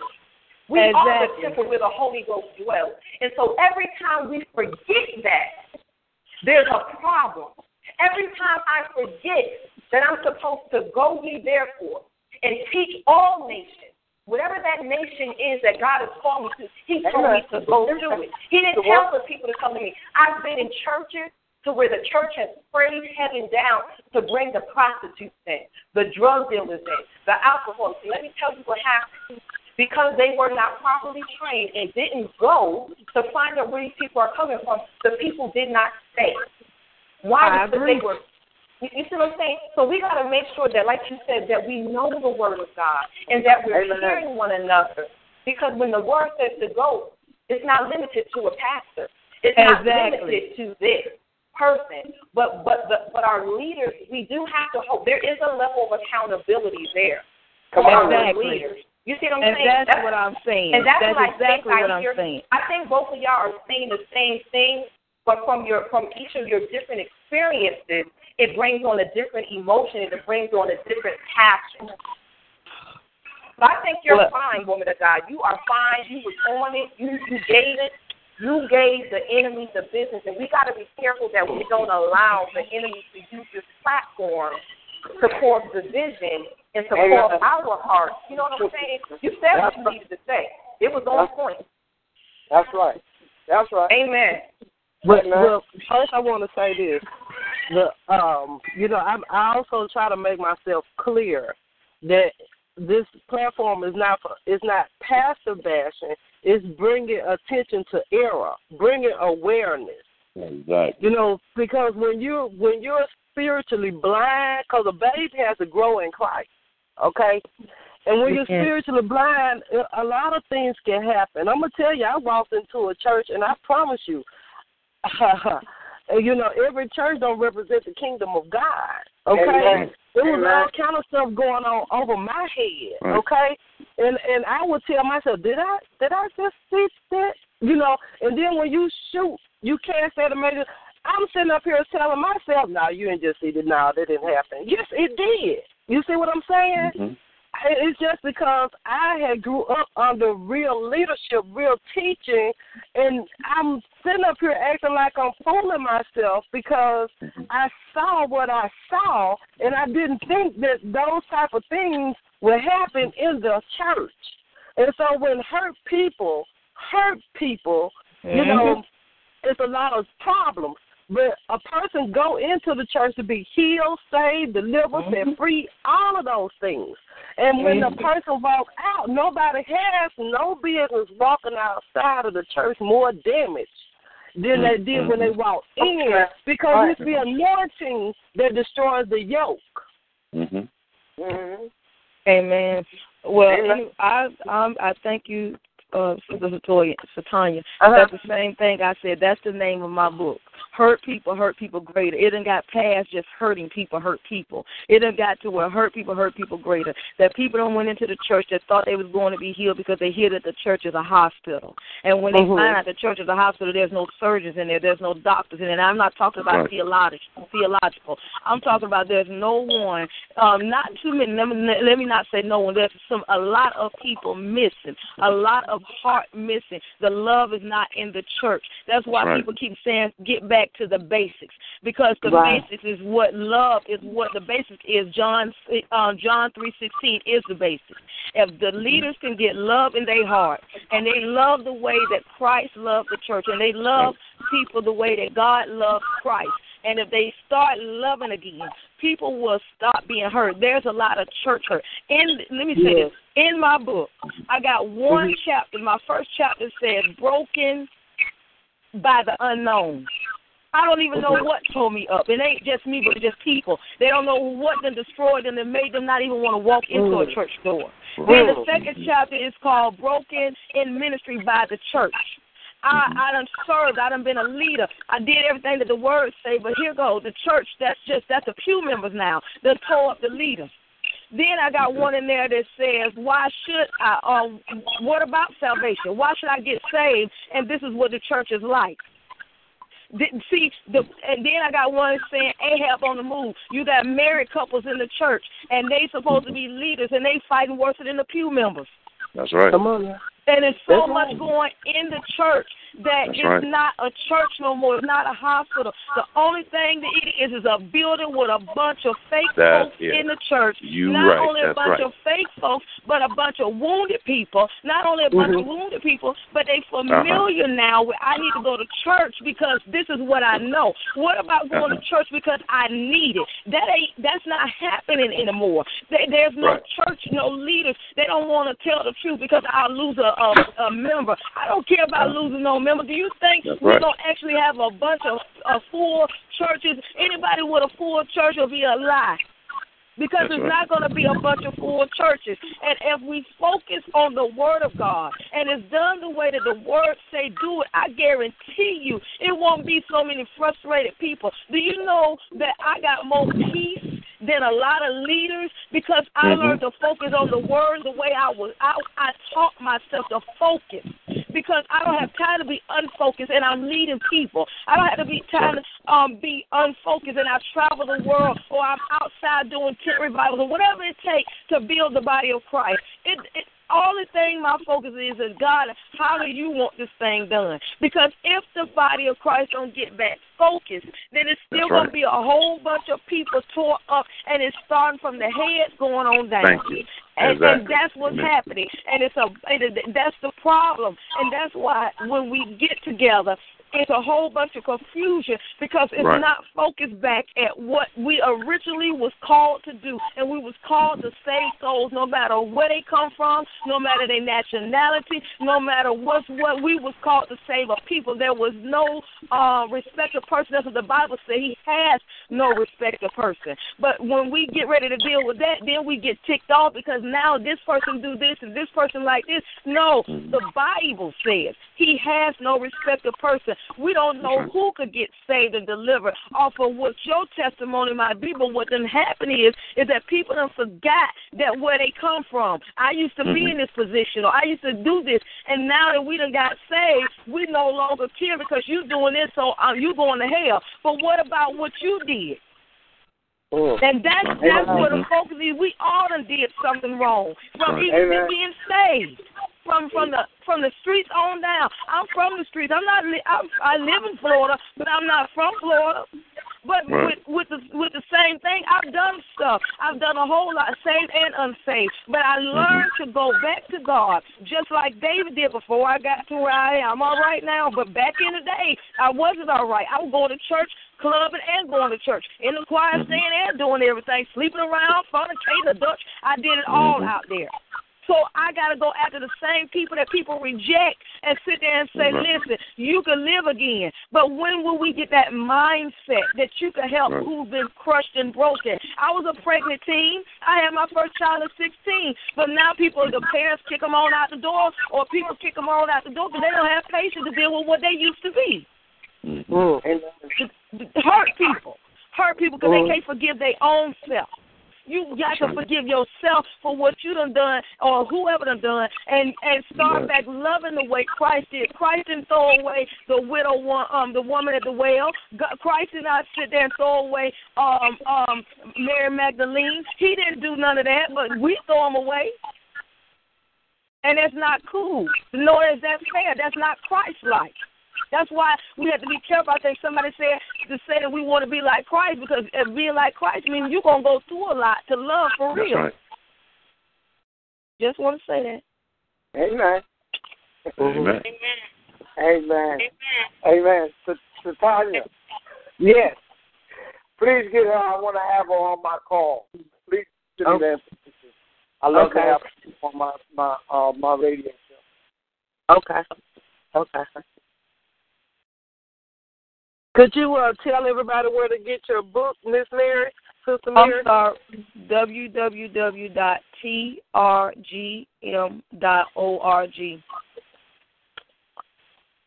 or www.godstouchproduction.net.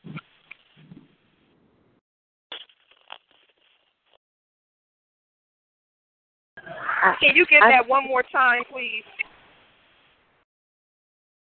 www.godstouchproduction.net. It's godstouchproduction.net. Tag it to my wall, Sister Mary, as well, so that just in case, because your phone was breaking up a little bit. Okay.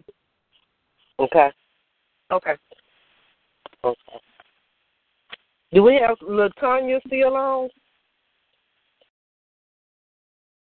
She got to unmute her phone.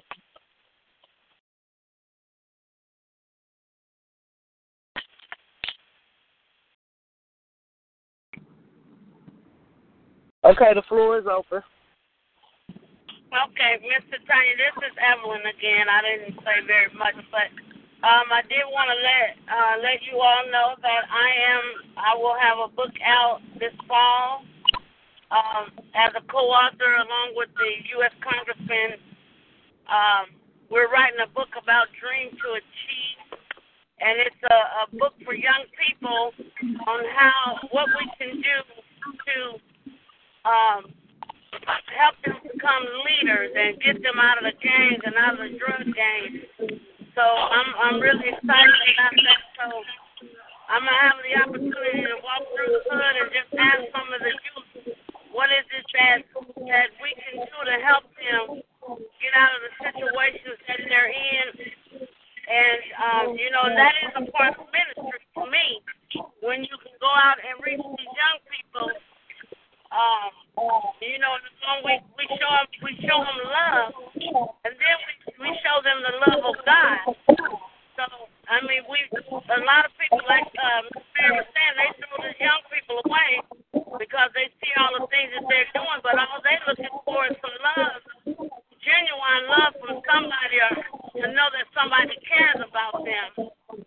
And that's also what Extreme Change. We have young ladies that couldn't afford to buy clothes, modeling, and for their photo shoots, we bought them clothes. We were able to get them a photo shoot, and now they're auditioning for fashion shows. So, sometimes, there's different ways that we can reach people. And then, when they see the love, then they'll want to go to church. They want to hear about God.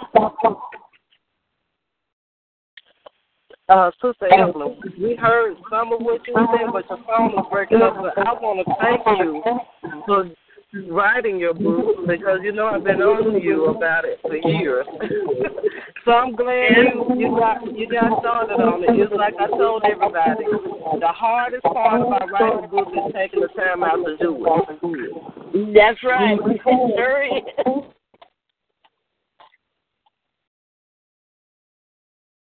Hello? Yeah, I think a lot. It was echoing really bad. Okay. Okay, and is Sister Stephanie still on the line? Yes, I'm here. Could you tell them a little bit about your play? Stephanie wrote her play, I think, between the third and the fourth season of us, doing the panel discussion. And she just one day took out the time to write it, and it came to life, and I like the message in it. Amen. Well, it's about a single Christian woman who's fighting temptation. God sent her husband, and she kind of take it upon herself to look for her husband until she find out that that's not the way. So it just shows a lot of things that some young women have to face, like myself. Just trying to hold out and stand fast until God sends us a husband. We have to go against our friends, family. We got to listen to everyone saying, okay, it's not going to never happen because it's 2015. Sex is so available. There's no way you can find a man that is going to marry you without you giving it up to him. So my play just really shows that, if you just hold out, stand fast, and keep the faith and lean on God, that, He will give you the desires of your heart. Thank you. Thank you so much. The floor is open, you guys, if anybody have anything to say or question or what have you. So, Tanya, I have a question. This is Adia. Okay. I just wanted to get, somebody else's, perspective on when you were talking earlier and you said that you had asked several pastors how do you, the order pastor down. I guess I just wanted to know what other people, what were their thoughts about that, and how did that help you as far as moving forward to write the play? Okay, my thought, how did they respond? I really didn't get too much of a response from hardly any of them. It was only one that sat down with me and explained it all to me. I think the question was really shocking because, and I, the way I'm responding, that's what I received. But I think that in a few of them, they was like, I'm not going to sit up here and tell you how to sit me down, and so forth like that, because I found out after the movie was released that I had a lot of people mad at me, okay? And I didn't even know it. And the reason why they were mad is because the movie had hit home with a lot of people. So they may have been hoarding a lot of information from me because they didn't want me to show the general public the order of sitting them down. You see what I'm saying? Yeah. And so it took me 2 years later to find out. I'm gonna tell you, one of the ladies, a lady approached me a few years ago, a couple years after I released the first movie, and she said, "Well, SaTonya, I was doing such and such hair," and she was like, da da da da, and I was like, "What?" And it bothered me because I grew up with this girl, okay, and she was mad because she thought that I wrote the movie on her family just because of the title, okay? I had no idea what they had went through, but she told off on herself by saying those things that she said. And so just so happened it was her dad he was one of the people that I asked the question to, okay? And he, you know, and that's the response that I got from a lot of them, because what I didn't know is a lot of them was guilty of a pregnant by the pastor type of situation. So that's why I didn't get a great response. I only got one response. Did I answer your question? You did, and I really thank you for sharing that, because I think, you know, what we're seeing is that when people are living in those areas still, or maybe still being delivered from them, that they don't want it to necessarily come out, because for a lot of people, the spirit of conviction. But that's what we need in our churches. We need leaders, and we need all believers to be convicted, and that's the Holy Spirit's job. And anytime we don't allow the Holy Spirit to do its job, it's quenching the spirit. And so we continue to see the perpetuation of generations of people going to churches, and that same generational curse being in the church or being inside families, because we're not allowing the Holy Spirit to do what he's supposed to do. It's to convict us. It is to rebuke us. It is to bring reproof. It is to encourage us and to edify us. But we got to let the Holy Spirit do it. We got to let him move and bring on the deliverance, so that when we preach the word of God, we can preach about adultery, not just because we've never done it, but because God delivered us from it. And so we know what it's like to go through adultery and be sitting in the church and hoping that somebody don't find out that we're living in sin. But when you have gone through it, you can preach it, or you can have a testimony with conviction to say, baby, I know what you're going through. And you may feel like it's right, but it's not. Why? Because I've been there. So I thank you so much. That blessed me. That blessed me. I thank you. You're welcome. Thank you, you know, for the love and the support. I'm going to tell you, it is not easy working a platform such as this, because a lot of people have been bound for a long time, and a lot of people need to speak their voice, and there's so many needs, you know, so it helps a lot of people in a lot of different ways. And, you know, the support and the love, it strengthens me to carry on, you know, with the race. And I really appreciate everybody for coming on the line. And I really appreciate,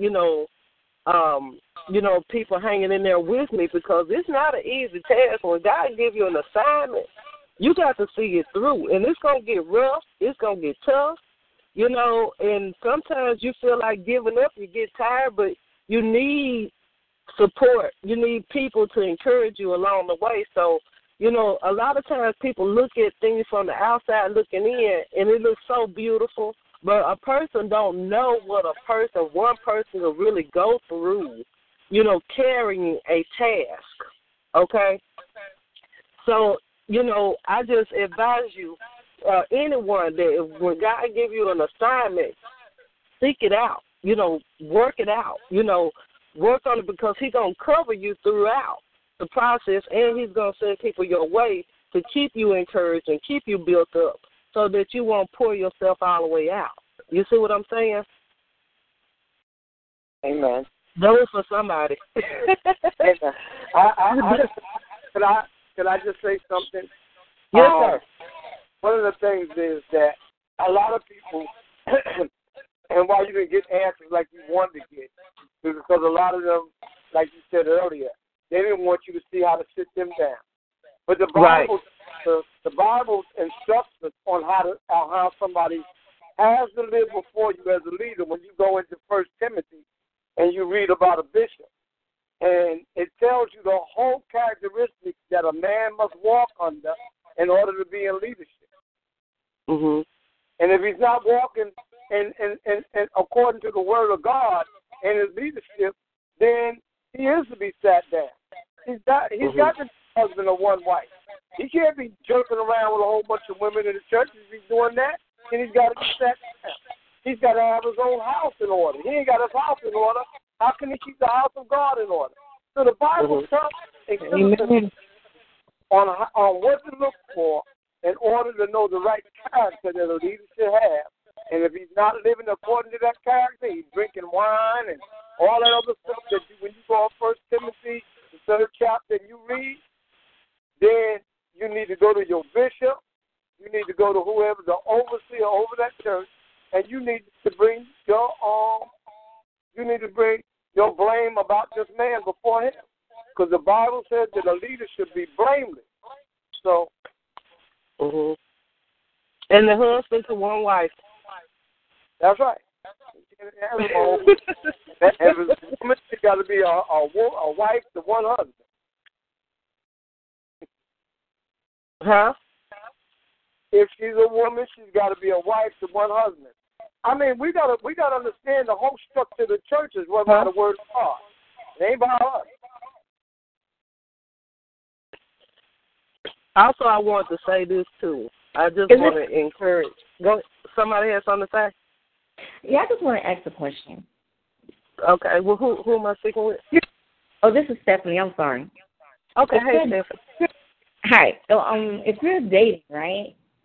If you're dating someone, both of you guys are single, and both of you guys are Christian, I mean, is it a sin if you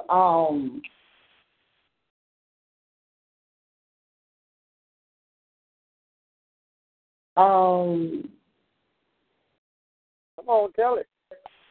Is there any date intimacy you could, like, you know, when you're dating a person, like maybe holding hands or kissing, is that like really a sin if you have control of that? If you have control of the situation. Well, don't play in that fire, baby. Don't play in that fire, baby. Don't play in that fire. That's right. That's right. Don't play in that fire. That's right. Any physical you play in fire, you get burned. That's right. Any physical touching and all like that, the Bible says over in 1 Corinthians in the 7th chapter, it says that a man shall not touch a woman. That's right. You know, it tells us right there that we don't need to be, because if we get to kissing and hugging and doing Come all on that, now, something gonna happen. A fire gonna start. That's right. That's why when I hear people in leadership say, "Well, I've been going out with this woman for 8 years, and we ain't never done nothing," I say, "You ought to stop lying." You're telling the lie. You're lying because ain't no way I'm a man and I could be with no woman 8 years and we ain't married and we ain't tried to do something. I'm a woman, my brother, and you're not gonna be with me 8 years and not gonna do something. Dr. Drew will tell you, and if you was a part of my church, I'll tell you what I do with the young people in my church. They have a chaperone. And when grown people come together and tell me they want to be together, they get a chaperone. Y'all don't go to each other's house, y'all meet in public. And y'all got a chaperone. Because you got to have some kind of order. Because if I let y'all get together, the flesh is discerning for each other. Says the flesh will get the things of the flesh. And believe me, your flesh is one day is going to take over because the Bible says that the spirit is willing, but the flesh is weak. But the flesh is weak. Amen. Amen. We have LaTonya back on. LaTonya? Yes. Would you care to share a little bit about your book? One of the books that I'm working on, it's called Sanctified Sexuality. And it basically, it's a book that deals with encouraging people to maintain their sexual purity. And it also talks about sexual perversion. It breaks it down from all different levels, from those that have lived, maybe those that are struggling with a lifestyle of whether it's fornication, adultery, because it all makes up perversion. Perversion is like a tree, and they're different. There's a root to it. And so basically, this book is going to deal with the root of perversion, and the goal is to restore the individuals to live in a lifestyle of holiness. Because we're living in a society now where sexual perversion is so prevalent, from homosexuality to fornicating to shacking to stripping, human trafficking.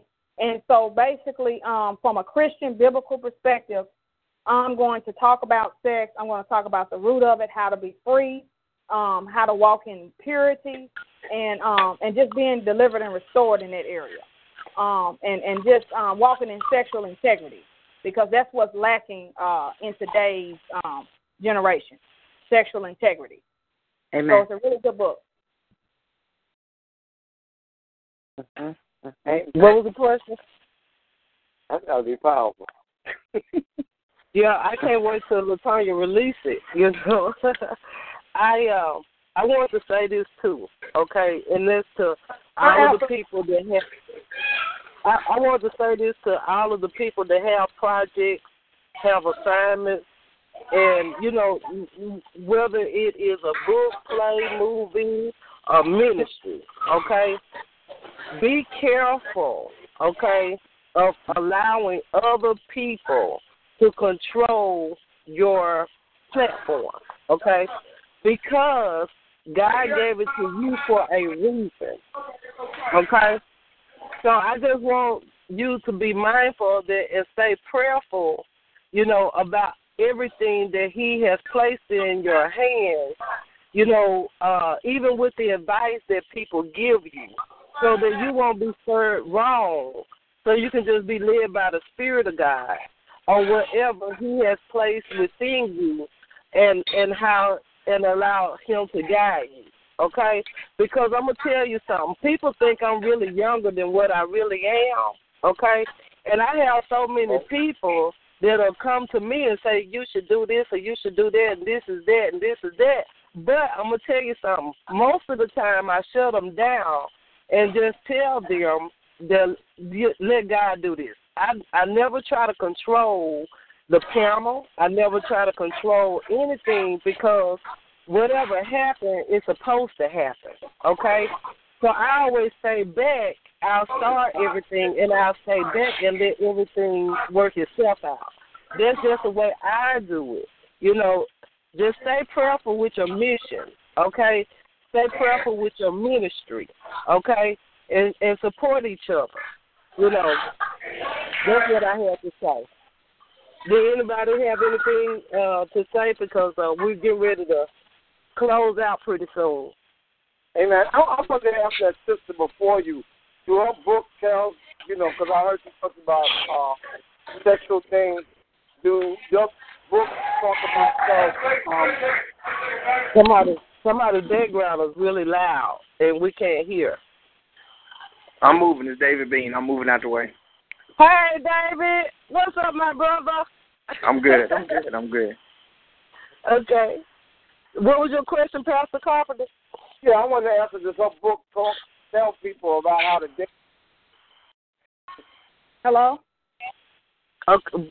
Brother Carpenter, you just broke your...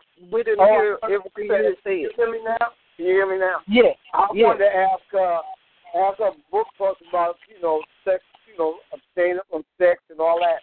Do you tell people on how to handle themselves while they're dating? Yes. I mean, I go into that, and I come from the perspective being that I can relate to, you know, because this book is predominantly for, I'm not going to say just for young people. It's from teenagers up, pretty much. I mean, really preteens and up. And I come from different perspectives.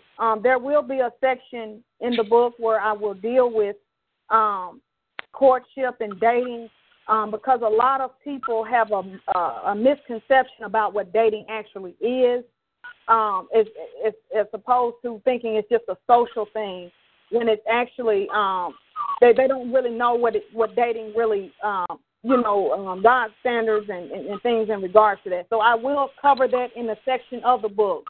But this book is primarily for those that are struggling in their sexuality. They want to live in integrity, and they want real answers, and they want real principles that are going to really help them. I took everything is from the Word of God that's in the book. I use personal stories as well, and things of that nature. And this is to really help. It's not to bash, but it's, I speak the truth as well, because only the truth is going to help, individuals get free. But it's a really good book, and I believe it's going to bless a lot of people. Amen. Okay. Thank you. Brother Bean is on here. David Bean. He's an author of I don't know how many books. David, you care to share something about your books? Yeah, probably about 15, 16. I'm working on a couple now. But, you know, the whole thing is, I've listened for a while. I had to go back and forth because my son was actually playing the game. But, you know, I was listening. Coming on. Yeah, but what I was listening to is on dating. You know, actually, we were doing a teaching on that recently, and we were actually going over because some of the people was asking, how do you know who to date, when not to date? And, you know, our thing was that if God gives you that person, you know, how to date. And for women, it's important to have positive male role models, spiritual role models in your life, because when a woman meet a man, she's supposed to actually take that guy that she want to date to those guys and get approval. If it's 3 guys, she need all 3 to give approval, 5-5, because if they've taken care of her and watched her and guarded her, they know her. They can teach this guy. But a lot of times, if this guy don't want to meet the people that's spiritual guidance in her life, then that guy needs to be discarded. You know, and then with the men, I mean, there's so much that I've learned. I've learned so much as far as the men. God say a woman is to be a helpmate. You know, I think a lot of guys, when they date, they're looking for somebody to take care of them. They're looking for a mother, as opposed to learning what helpmate. That means, you know, that I'm supposed to be willing to come home. I'm supposed to be willing to clean. I'm supposed to be willing. Now, anything we decide to do other than that, because if I'm the provider, the protector, when Eve met Adam, Adam was taking care of some things. He was doing some things. You can't be a helpmate if he's doing nothing. And I think, you know, a lot of people don't date because they feel that men sometimes, and I hate to say it, they feel like we want them to be slaves, you know.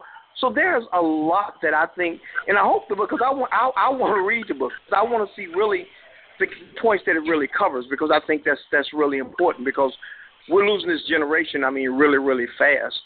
But anyway, I like what's going on. I love the movie. The movie, SaTonya is a great actor. Have y'all seen the movie? Everybody seen the movie? Oh, yes. She looks serious. She's so serious. I like that. But anyway, you know, I think I love the form. I love what it's doing, and I hope that truths come out of this. I hope that it change and transform people's lives, starting with us on the panel. You know, because we all need help. We all need to glean from each other, and you know, so. I mean, that's pretty much, you know, what I have to say. We were asking you about your book. Tell us a little bit about your book. I've got God's Plan to Get You Out of Debt. Faith Is. I've got Anger in the Christian Life Parts 1 and 2. What's the name of it? Anger in the Christian Life Parts 1 and Part 2. Tell us a little bit about that one. Anger in the Christian Life. It deals with how the Bible says we can anger but sin not. A lot of times anger is just a guide. It tells us that we've reached an area that we've not perfected, an area that we've not resolved. And so anger is fine. It's just a gauge. The Bible says sin not. So we don't want to get over into rage, you know. And that's but we use it as a weapon as opposed to a guide, because we've been taught that way. If you get angry, you get angry. And so what it does, it tells them things to help lessen the anger. It tells us things that we can do. It tells us places that we can go. It tells us how to know our triggers and our cues. You know, it tells us, give us questions to answer ourselves once we feel ourselves getting to that point. Do I want to go to jail? Do I want to go home? Do I want to go to morgue? Or do I want to go home? Just, you know, because, again, we have cues. Everybody's got cues, things that anger them, and we already know what they are. So if we know, then it should be easier for us to not get into that area. But again, like I say, a lot of times with men in the Samson syndrome, what we do, we tend to use anger as a weapon because we've not been told that, you know. So we disregard things, and it's because of anger or areas that we've not resolved or somebody hadn't helped us to overcome or understand. So it's, you know, it's good. Anger in the Christian Life Parts 1 and 2. Okay. But you know, again, it just deals with us and keep us so we can keep things in perspective, because when we're angry, then we act as someone else all the time. It's not really us, you know. And then it's easier for suggestions from the enemies and friends or so-called friends to get in us when we're angry, because we're not thinking in our right mind. And again, like I say, anger is more of a friend than it is a foe when you learn to use it. Okay. Well, thank you for sharing the information. And I want to say this, too, to everybody that's on the line, on the panel, everyone. There's a lot going on in today's time. And if we try not to focus on what's going on in the physical, but be alert and be aware of what's going on and try to just stay focused on the spiritual side of things and where we are in our Christ-like walk, then we'll be fine. You know, we don't want to walk in fear or anything like that, and don't let anything frighten you because you have God on your side. So I just wanted to leave everybody with that, and with that, I'm going to turn it over to Pastor Carpenter. We get ready to close out, you guys. Thank you for coming on. Thank you for, sharing your information, your stories, your projects, and thank you for the love and the support, you guys. This is going to be our last Tuesday coming on the panel. We're going to come back on a Saturday at 12 o'clock, okay? After the week after the 4th of July, we'll come back on. And you guys will be hearing from me by text, via text message, and Facebook and so forth, and telephone calls. So thank you guys for, following this panel and, just being a voice. And you never know who all that's just not saying anything, who all you're helping, okay? Because everybody, I get a lot of responses, and a lot of people, walk away with a lot, okay? And it's helping a lot of people. So, thank you guys, okay? And I'm going to turn it over to Pastor Carpenter. Amen, amen, amen. We thank everybody for joining us tonight. Powerful talk. We got a chance to hear a lot of things that we can take in.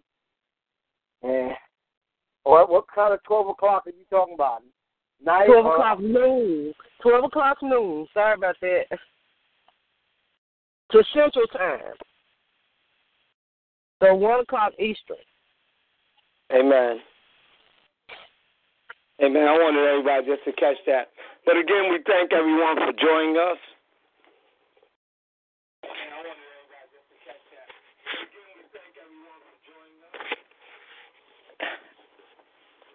And we look forward to everybody joining us next week. Week after next Saturday. Not this Saturday, but next Saturday on the 12 o'clock call. There ain't not much I could say. I enjoyed what was talked about and everything, and we just thank God for letting us all be here just to hear what we need to hear to take back to our communities and to our friends to share with them. And with that, I'm going to go on and close out. We thank you, Lady SaTonya Ford. We thank all the members of the panel that were here. And we just thank God for all that he did this evening on this call. And with that, we want to tell everybody have a blessed night. Father God, we thank you once again for letting us be in your presence and in the midst of hearing the things that we need to hear. Father God, we ask you to bless everyone at the sound of my voice, Father God. Father God, we ask you to touch them in those places in their lives that they need to be led in those places that are empty, Father God, we ask you to fill it right now in the mighty name of Jesus. And, Father God, we also call on your word, as your word says that you order the footsteps of a righteous person. Father God, order their steps right now. Let them walk in the path that you guide them in and you lead them in. And we thank you, we praise you, and we exalt you. In Jesus' mighty name we pray. Amen, amen, amen. And we say good night, good night, good night. Good night, you guys.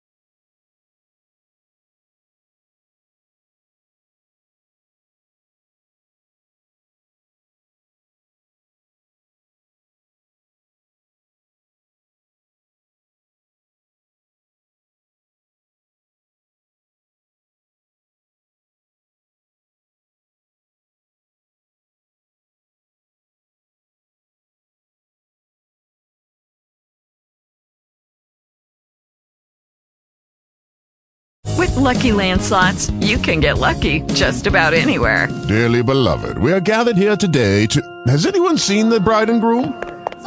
Sorry, we're here. We were getting lucky in the limo and we lost track of time. No, Lucky Land Casino, with cash prizes that add up quicker than a guest registry. In that case, I pronounce you lucky. Play for free at LuckyLandSlots.com. Daily bonuses are waiting. No purchase necessary. Void where prohibited by law. 18+. Terms and conditions apply. See website for details.